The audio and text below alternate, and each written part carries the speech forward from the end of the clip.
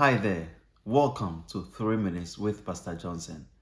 It is always a joy to be with you, and I'm particularly excited about today's topic for two reasons. One is that our King Jesus is coming back. Isn't it a good news for you? And the second reason is that the scripture for this teaching is my favorite in the Bible.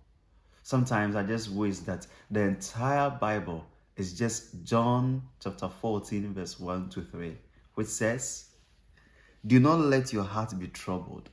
You believe in God. Believe also in me.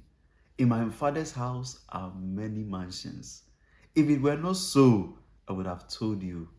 I go to prepare a place for you. And if I go and prepare a place for you, I will come again and receive you to myself, that where I am, there you may be also." Oh, what a joy. What a beautiful scripture. This scripture brings comfort, it brings hope, and assures the world of an eternity with Jesus and the Father himself. Now, let's look at the context. Jesus, after the Last Supper, took a towel, washed and cleaned the feet of the disciples, and told them, "Guys, I need to return to the Father who sent me." Then Simon Peter asked him and said, "Where are you going?" Then Jesus said that, "Where I am going, you cannot follow me, but you will afterwards." Then Peter said that, "Why can't I follow you? I will lay down my life for you." We all know the story of what happened afterwards, that Peter betrayed Jesus 3 times as Jesus had prophesied. Now, this news about his departure brought sorrow to their camp. The disciples thought, "Jesus, why are you leaving us here? You are our savior, our warrior. You can't just disappear." Then Jesus had to tell them that do not let your heart be troubled.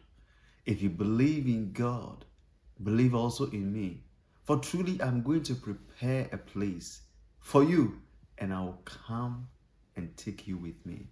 Beloved, the return of Jesus Christ is as real and true as his death and resurrection, and you and I need to pay critical attention to it.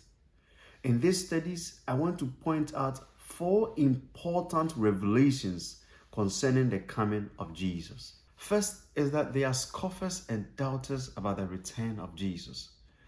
There are many people, some of whom are listening to me today, who believe that Jesus is never coming back, because if he wanted to, he would have come long ago. Peter talks about such persons in 2 Peter chapter 3 verse 3 to 4, and I read, "Knowing this first, that there shall come in the last days scoffers, walking after their own lust, and saying, Where is the promise of his coming? For since the fathers fell asleep, all things continue as they were from the beginning of the creation." Peter says these people do whatever they like to satisfy their lust, contrary to the word of God. And because of that, they deny the coming of Jesus Christ. Beloved, that is self-deception. It's like setting your own exams and marking it yourself. Because they say that since our forefathers died and they heard of the coming of Christ, he has still not come. And that means that Jesus is not coming. Beloved, don't be fooled. Don't let your lust and the doctrine of anyone or any religion deceive you. Don't mock God by refusing to accept the coming of Jesus, because the truth is Jesus is coming again. Well, that's all time will allow us for today.